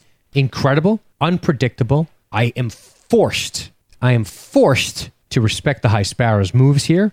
I think he's brilliant in what he's done. Now that I know he wants more than just, that he is after something, he is after elevation. There we go. Mm-hmm. Okay, now, where are we going next? Now we're going to go to the twins, finally. To the twins. Boy, this actor's awesome. Yeah, yes. You lost it. It's a castle, not a sheep. I just think about people like actors who, when they look back on their lives, they can say things like, I was in Harry Potter and Game of Thrones. Basically, how much better can your life be? And that's how I feel about Walder Frey / Filch from Harry Potter. Boy, he really breaks his son's balls hard, and they will not just listen. They're Oh, like, no. but this, but that, but this, we can't get right, but that, but this, but that. And he says, listen, you lost the Blackfish, you lost the castle. Go get it back. But father, River Uncle was on stage for a year. Oh my Thank you, God. was on stage for a full year. He says. Disgusting. Frey's pissed. They're laughing at us. I can hear it in my sleep. He's so good. This line is all you need to know about Walder Frey. Laughing at us. Mm-hmm. He thought that Robb Stark was thumbing his nose at his tradition, and he went along with the Red Wedding. Yep. It wasn't because of this big power play. I don't No, think. it's because he was pissed. He was slighted. This is how you motivate Walder Frey, to slight his honor, to make him feel like he is the laughing stock and with his a million wives and half of his kids can't get right. It's very true, because if you think back to the Red Wedding, Robb was supposed to marry a Frey, and he didn't. And, Right. and Catelyn said it would come back to bite him, and it did. Yes. Walder Frey does not tolerate that shit. No. He will never yield, father. What are we supposed to do? He will never yield. He's the Blackfish. He can hold out siege. And then he slaps that girl's ass, which is hilarious. His is probably one of his 3,000 He wives. slaps that 12-year-old's ass. Hilarious. And then crafty Walder Frey. Lots of he's got a lot of Tywin in him. This guy. He goes for the old ace up the sleeve, and who does he present? But old Edmure Tully. Edmure Tully. Happy to see him again, honestly. The betrothed from the Red Wedding. So that's what happened to him. The husband of his daughter. That's what happened to Edmure Tully. It was so funny when he's like, "Oh, we got something." I'm like, "Oh, we're gonna see Edmure Tully again." I was so excited, and sure enough, there he is. I love when we see characters we haven't seen in a while again. You get to be like, "Oh, okay, they were somewhere doing something." Uncle to the Stark children, brother to the deceased Catelyn Stark, and to Lysa Arryn, and now prisoner of Walder Frey. Looking not so good. Marriage and internment are not working out for him. They're really not. Not looking too good. Not at all. So, anyway, cheer up, Lord Edmure. You're going home, he tells him. Oh, boy. Yeah, I love that. Great line. Great end of a scene. Awesome. Walder Frey's a piece of shit, but he's so good. He is good TV, isn't he? Oh, he really is. The worst people are always the best TV, honestly. So good. So anyway, Walder Frey has got something cooking up. So my guess is that Jaime Lannister is going to take, I would guess, Lannister troops. I'm guessing he's going to march Westermen to attack the Blackfish at the castle with help from whatever the Freys can muster, which is a shitload according to Walder Frey. And you know who they're going to run into there, right? Brienne of Tarth. Brienne of Tarth. She's headed there to go talk to the Blackfish. So is Brienne of Tarth going to be fighting with the Blackfish? Absolutely she is. It's just crazy to think that Brienne is going to meet up with Jaime again, and they're going to be on opposite sides. Oh, the fucking tragic goddamn irony. I'm just saying. That's some Shakespearean shit right there. I'm just saying that's what's going to happen when she gets there. You're absolutely right. Or when right. they get there, Brienne is going to be there because she was sent there, and we're going to get our reunion of, Brienne and Jaime. And all you people who secretly want Brienne and Jaime to somehow hook up, and you don't want Brienne to hook up with Tormund Giantsbane, you people, I can't even listen to you, honestly. Wow. But this will prove to you it's not going to happen because they're going to be fighting against each other. What if Jaime kills Brienne? Because I think Brienne might die, honestly. I guess it's possible. So yeah, Riverrun is on a river. It's got water around it. It's hard to siege. It's a 3-sided castle. It's not very large, but it's bordered on the north by the Tumblestone and on the south by the Red Fork, while on the west, a third side faces a massive man-made ditch. In time of danger, the sluice gates can be opened to fill a wide moat and leave the castle surrounded on all 3 sides by water, turning Riverrun into an island and leaving it practically unassailable. It commands a view of many leagues. So, it's quite the castle to siege, ladies and gentlemen. So Jaime's going to be in it for the long haul, unless we see some kind of negotiation take place, but I doubt it. I guess we're going to find out.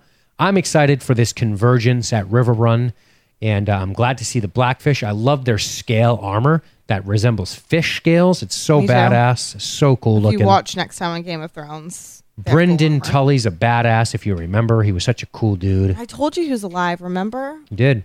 I was right, but I also said he wasn't there, so I lied about that. Yeah. Sometimes I get things half right. I'm good at this job. I'm not sure what you're talking about. You did say he was there. You said he was there and he went and took a piss. No, I said he was at the I said he was at the wedding and then he lived. But then I said I thought that Peter Baelish was lying to her, that he had taken over Riverrun. Oh. So I was right about, some He stuff. did take over Riverrun, but you're saying... But I'm saying I thought that he didn't because okay. that part. Okay. Yeah, he took it back. I'm half right about things. Yeah, good shit. There you go. That's what I'm saying. Sometimes I'm He's right, sometimes fucking I'm not. beautiful over here. All right. Shall we hop on our boats and cross the narrow sea? Yeah, let's head over to Bravos and see what's going on over there. My favorite part of the episode, just going to throw that right out there and put it down in writing. The only thing that could have made it better is if Nymeria the direwolf walked over and said, hello, I like here it. I am. Because we know that cup can never be filled. Never fall. So the Lion and the Rose play continues. Which I love. I wish I could see this whole play, honestly. Arya laughs as Joffrey is poisoned. I love the overacting. Murder. And I die. they seem to think that Tyrion is the poisoner, at least in Bravos. Of course. Arya is moved by Lady Crane's performance. But you know what's funny about this? And this is something I sort of said while we were watching it. It's interesting that people, and maybe just because it's a dramatic play, and I guess that makes sense, but part of me was wondering, why do people in Bravos give a fuck if Joffrey was murdered? He's not their king. They're in Essos. It's a story. I know, it's a story, right? And I guess they're doing a good job selling it. But and then we have Bizarro Sansa. Who's mouthing the lines from the wings. What I'm a like, oh my creep God. It show. reminds me of when I was in high school and like somebody would audition for a role and not get it. And they'd be the understudy and just practicing those lines every day. It's like, you're never, unless you kill somebody, Right. you're not going to get the role. And so this bitch is like, I'm going to kill somebody. Which makes me question the whole guild. You'd think to hire the Faceless Men would be very expensive. How the fuck does this lady, how many dicks? I knew you were going to in say Essos? this. I knew you were going to say this. I hope my dad's not listening to this podcast right now. How many dicks in Essos did this chick suck to get the money to hire the Faceless Men to assassinate Lady Crane? I mean, she's pretty cute with that red wig on, so I don't know. she'll be able to charge high fees. Well, I guess. Maybe Jock and Hagar likes her. Maybe. I don't know. Maybe she just was hired out by the Unsullied to do a little hugging and stuff. Yeah, that's true. Valid point. So Bizarro Sansa freaks me out when she's mouthing the lines. And then, of course, Tyrion then kills Tywin. Arya poisons the rum. Arya's reaction to the performance is great. I love this here. It's so interesting to watch Arya watch her life and the things that have happened to her family and the people she knows and that she spent time with unfold in this play. And how her reaction differs from everybody else. How she knew Joffrey was dead, but she didn't get to see it. And she gets to see it and she gets to laugh about it, you know? Right. Absolutely. Yeah, it's pretty crazy. This it's funny to see Arya react to a story that she's inexorably tied to by way of family blood, by way of identity. And that's what this comes down to, right? Her identity. Right. And this is what has always been the question. Can a girl truly become no one? She really can't. Which is what I knew she never could, and I'm so happy that Arya we're at this point. can't not be Arya because Arya being Arya is something that we've been talking about for seasons. She's different. Yes. She doesn't want to be a lady. She wants to be something other than the way she was born. And that's what she's been doing. So, backstage, Arya talks to Lady Crane. I wrote down some of this because this was good. All right. She Obviously, says, the other actors are not fond of Lady Crane. no, because she's too good. She's better than all of them. She's better than them, right? And she thinks she knows she's better and she has advice and nobody wants to listen to her side of things because Correct. they've been doing it longer and they're not as good. Because they're basically. vapid, They're shitty jealous. actors. Typical. I like Can I just her- say something real Yes, quick? go ahead. Tiffany Bell in the chat says that she laughed, meaning Arya. Arya laughed at Joffrey's death, but felt Cersei's pain. Yep, Great observation. absolutely. Great observation. I like the conversation between the two of them and how Lady Crane calls Arya out. She's like, how many times have you seen this play? Did you pay it all? Right. She's like, I was like you when I was a kid. I did the same thing. I think she looks at Arya and she's like, maybe she wants to join our group. I think she sees Arya as she was as a girl. Right. Lady Crane says she hates her final speech. It's bad writing. And Arya says, change it. Mm-hmm. She says, he was taken from her before she could say goodbye. She wouldn't just cry. She would be angry. She would want to kill the person who did this to her. I love this. This because is this great. is Arya talking about how she feels Yes. about fucking Cersei, basically, Everything. and everybody else on her list. And herself. She is suggesting to rewrite the script as it fits you, which is what she's doing, right? The script she thought was go to Bravos, learn from the Faceless Men, kill all the people she hates. Now she's learning, hold on, this ain't the script I want. I need to change it. And that's what she's doing here. I love this. She It's- wouldn't just cry, she'd be angry. And this is Arya explaining to, again, Lady Crane, this is how Arya feels about the people who took people from her, the people who killed her father. Of course. The people on her death list. Yes. She is angry. She would not just cry. She's angry and she Yes. wants to kill that person. 100%. She's talking about herself. 100%. And I love that when Lady Crane asks her if she likes pretending to be other people, Arya says, I have to go. My father is waiting for me. And she goes and she gets Needle. If that is Right. not the most symbolic It's and outstanding. beautiful thing that you have ever seen in Arya's story, I mean, Arya's story has not been the most entertaining since she's gotten to Bravos. And honestly, I don't know if all the Bravos is worth it for this moment, but man, what a great moment it is. Sure. Yeah, it's great. One other note I think about the scene, she says her name is Mercy. Yes, she does. That's for you, Lady Crane, because you were dead tonight if it wasn't for me. And she says her name is Mercy before she makes the decision to save her life. She still comes back. She already probably subconsciously made the Right. decision. I was going to say she probably did make the decision, but she does walk away, so maybe she was wrestling with it. And then she comes back. Careful of that one. She wants you dead. Boom. That was quite the thing. It was great. It was great. And then, of course, we see the waif, as she's known, floating around, spots Arya, and then runs back. Arya gets her sword. The waif reports to Jaqen, and he says, don't let her suffer. Yes. And the girls, and Jaqen, ashamed, a girl had many gifts. And the waif says, you promised me. Don't let her suffer. Arya draws needle and blows out a candle. Yeah, she's ready. She's fucking waiting. Oh my God. I have a feeling that So the excited. confrontation between Waif and Arya is going to be brief. I think Arya's going to kill her quick. Me too. My comment talks about that too. I really think that's going to happen. I don't think there's going to be this big choreographed lightsaber fight. I think it's going to be a quick, needly death. I agree. Can we talk about Arya's story overall just for a minute? Sure, I'd love to. I love Arya. I think what you said about Arya was all this time in Braavos worth it? It almost feels like it was. And this is something that I think George R. R. Martin does, and he gets criticized for. A lot of people are like, get on with it, get on with it, get on with it. But when it comes, it's amazing, right? It's like a goal in soccer. You work so fucking hard, and that's why they celebrate so fucking hard when they get a goal. It's worked for. It's a lot of work to make that happen. And now that she's made the decision, in the beginning, I think most viewers thought she's going to learn how to have the faceless arts and all the stuff.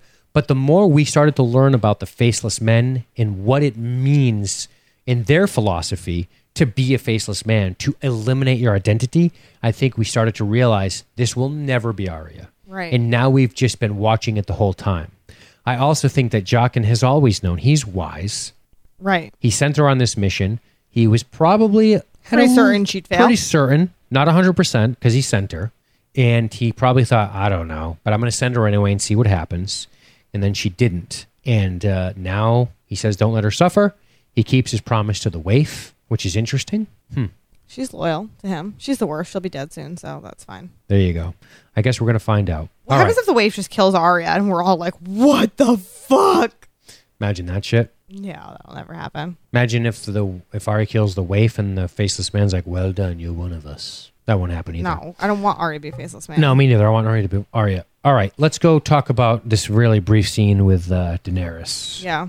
So Daenerys does her Khal Drogo speech. Yeah, first Dario's fucking super annoying because I hate him so much now that I just don't even know what to do. You had a real big glass. You almost had a big gulp for this guy. No. I think it was made. No. Let me finish. I think it was made out of glass. I think one day while you were cheering for dogs in Jorah, I think when you were cheering for Jorah and dogs in his piss yellow tunic. Like I do every day. Yes. I think you bumped into it and it broke. And then you went into the cabinet and you could only find a small cup. I said, here So go Dario. now he's been degraded to the small cup. That's all I have. Martini glass, perhaps. So for some reason, the dragons always give me the goose flesh. Ooh, do they not give the goose flesh to, honestly? I don't know what it is about the way they are handled in this, but when they fly around and land and screech and they get that badass music, my skin pimples up with the goose flesh. I love it.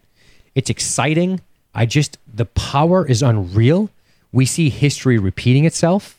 We know that Aegon the Conqueror, a ancestor of Daenerys Targaryen, conquered Westeros with dragons and armies, and people just yielded to her when she flew around burning armies. He had 3 dragons, him and 2 sisters, Well, I believe. Dany also has 3 dragons, so I know. that's good news. So again, we see these histories repeating themselves, things going on. Conquered everything except Dorne, mind you. But awesome that we're seeing things come back around again. But it's the same thing. The speech she gives is very similar to the speech Khal Drogo gave. Right. It is. And I think it's important to talk about the wheel that she's insisting she's breaking. Is she? Or is she just spinning back around again to when the Targaryens were on top? Is she truly going to break the wheel this time? What is she going to do? I think Dario brings up a good point. What are you going to do? You're going to rule? You're not rule, you're conqueror. Shut up, Dario. But honestly, what is she going to do when she takes over Westeros? Sit on the throne? Kill Dario? I don't know. Or burn the throne? What is her plan? I don't know. I don't know what her plan is. Probably she's going to ask Tyrion for advice. Honestly, that's probably what she's going to do. And she also will have Jon Snow helping her, or maybe she'll marry Jon Snow, or I don't know. But I feel like he'll be involved in some way. I think it's time that we talk a little bit about Dany and talk about, is this Targaryen blood that runs in her veins starting to rear its head? I think it's been that way for a while. I think we've discussed it before on the show. I know. And does she really want to conquer all these people? Does she really want to lay waste to Westeros and murder shitloads of people because she feels it's, quote, her right by birth? I mean, that's quite the sense of entitlement, no? She believes Right. that because of the way her family was ousted from power, that she has a claim on the throne. She doesn't want to just be a simple person. She's beyond that. She's committed to this course of action, and now people follow her, and she's in all the way. But does she have any right to Westeros any more than anyone else? Hey, Danny, your father was murdering people. He was not following the advice of his hand. He was causing the fucking crown to go to ruin. He was fucking up, and he went. He got, as people do. And now what? Are you avenging Ares? What are you doing exactly? She wants what is hers, Dean. God. I know. I take what's mine. I know. But it's pretty crazy to think about. Well, I want her to take those things. Yeah. I wonder if she'll be turned against the Knight's army, if that's the Night King's army. I wonder if that's going to be the true threat and she's going to save Westeros. Probably. But make no mistake, her intent is not to fly over there and destroy the Night's King. She doesn't even know about that. Oh, no. Her intent is to take what's hers. To fly over The there throne. and make the people of Westeros bow to her. All of them. 100%. All the ones you guys love. Dorne, Riverrun, right? The East, I the love West, Riverrun. the North, Jon Snow. All of them. Bow to her, bitch. Because she says so. Well, that doesn't always work out in the end, but I guess we're going to find out. Fascinating. Thus concludes this week's episode of Game of Thrones. Go Danny. We have no Deadpool update, which we traditionally do after the listener comments anyway. Nobody died this week, everybody, so wipe that sweat off your brow and be happy that all your favorites have lived another day. Boom. All right, let's cue up the music. Who do you got? I have a comment from Nathan Tamulus, who talks about my favorite storyline of this episode, Quick Arya. question. Do you have one comment or two? I only have one. Okay, I have two, Oh, well, that's rude. if you say so. But okay, I did kind of read John Marginson stuff earlier, so maybe that counts. Anyways, Nate says, I've begun to believe that the purpose of Arya's journey was not to become a super assassin, but rather to not become one. Agreed. She had the chance to reach out and become a queen of murder, to lose herself in the quest for revenge, to become someone not unlike the current occupants of her list. I love this in theory, as she's actually learning about who she isn't, a variation on the typical hero's journey that should be compelling. Problem is that it sorta isn't. I never thought Arya would actually give in to the faceless men and become no one. For all the hate in her, she's still Arya. And this is me interjecting. I agree. There was never a point where I thought Arya was going to become a faceless man of Bravo, so that's why a lot of this felt useless to me. I didn't write up. I did up until I didn't learned. ever. Never? You always knew? I never thought she was going to stick with them. No, I never did. Go I listen think, to the old podcast. honestly- Ask your Uncle Mike. He knows. Honestly, I think most people thought she was going to learn assassination ways and come back. But I think most people bailed on that idea when they realized Arya had to eject her personality. I think, if we're being honest here. But anyway, continue. After all, every faceless man has the same first victim, themselves. They become no one, an instrument of death, not justice. Great I never observation. believed that was to be Arya's fate, so her self-discovery is seemingly boring. We knew it all along. And so I think to Jaqen. So I have no idea what happens next. I actually think the real target of this training was the waif. She's not a typical faceless man and seems to have a cruel streak. She might be the one given one last chance. Jaqen says don't let Arya suffer, but the waif won't listen, and it will be her undoing. Arya will stab that bitch good and offer mercifully. Jaqen shows up and says she earned a reprieve by giving one of them the gift, a life for a life, something like that. Indeed. And then he also briefly mentions about Sam. On to Sam. I think he's headed back to the wall. That's why he grabbed Heartsbane. No Citadel. He was goaded by his father's bullshit and is taking action. Powerful Nathan Tamulus. Love that. Powerful. I like that a lot too. Yeah. Good comment. And I... Yeah. What's he going to do? Go to Old Town with his father's sword and get arrested? Absolutely. He's got to go back north. Exactly. All right, So good if you shit. thought Sam was going to be a maester, sorry, guys. Good shit by Nate. All right, I got a couple. I'm going to start with Karen Lomas. So she says, I've never been more excited to see Ari go for Needle. Finally, the girl does have a name, and that storyline is over. I like that Sam's mom had some spunk.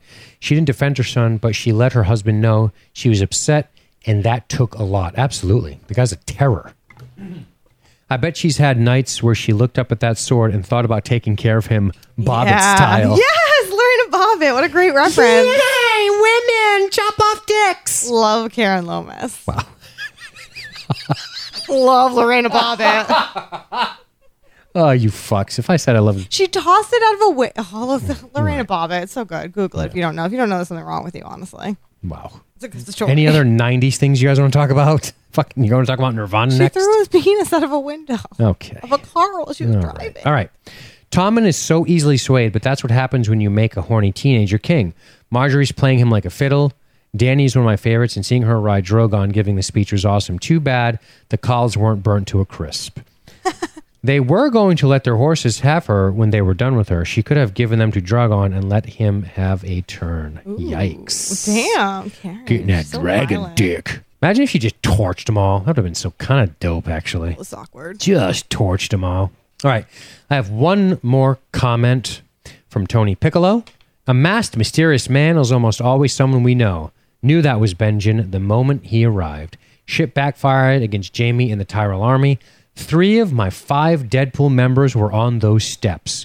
Tommen, Lancel, and the High Sparrow. And I was praying for a dragon just sort of to land and wipe them all out. While it was an underwhelming episode, it was good. It was a good one to lay the groundwork for the end of the season. I think what I took away most from this episode was Bran's visions of the Mad King's wildfire, which I suspect will play a big role in the battle against the White Walkers. Ooh, great points. I like that. Indeed. Good shit, Mr. Piccolo. He closes by saying, on that note, Samwell Tarly is also armed with Valyrian steel. Sam the Slayer rides again. Which must mean Sam he's the assuming he's going Slayer. north again. Yeah, he is. Absolutely. I like Tony Good Piccolo. He call. always has good insight, and also his pictures. He's always dressed like a stormtrooper, right? That's Tony Piccolo. Yep, that's him. Love it. All right, good shit. Great episode. Great comments. Love it. Good stuff. We are out of here. All right, ladies and gentlemen, thanks for checking out LSG Media's coverage of A Game of Thrones. Make sure you check us out on the web at libertystreetgeek.net. That's libertystreetgeek.net, where you can see other shows that we have like The Walking Dead and the Science Fiction Film Podcast. All right, folks, we will catch you next week. Have a good one.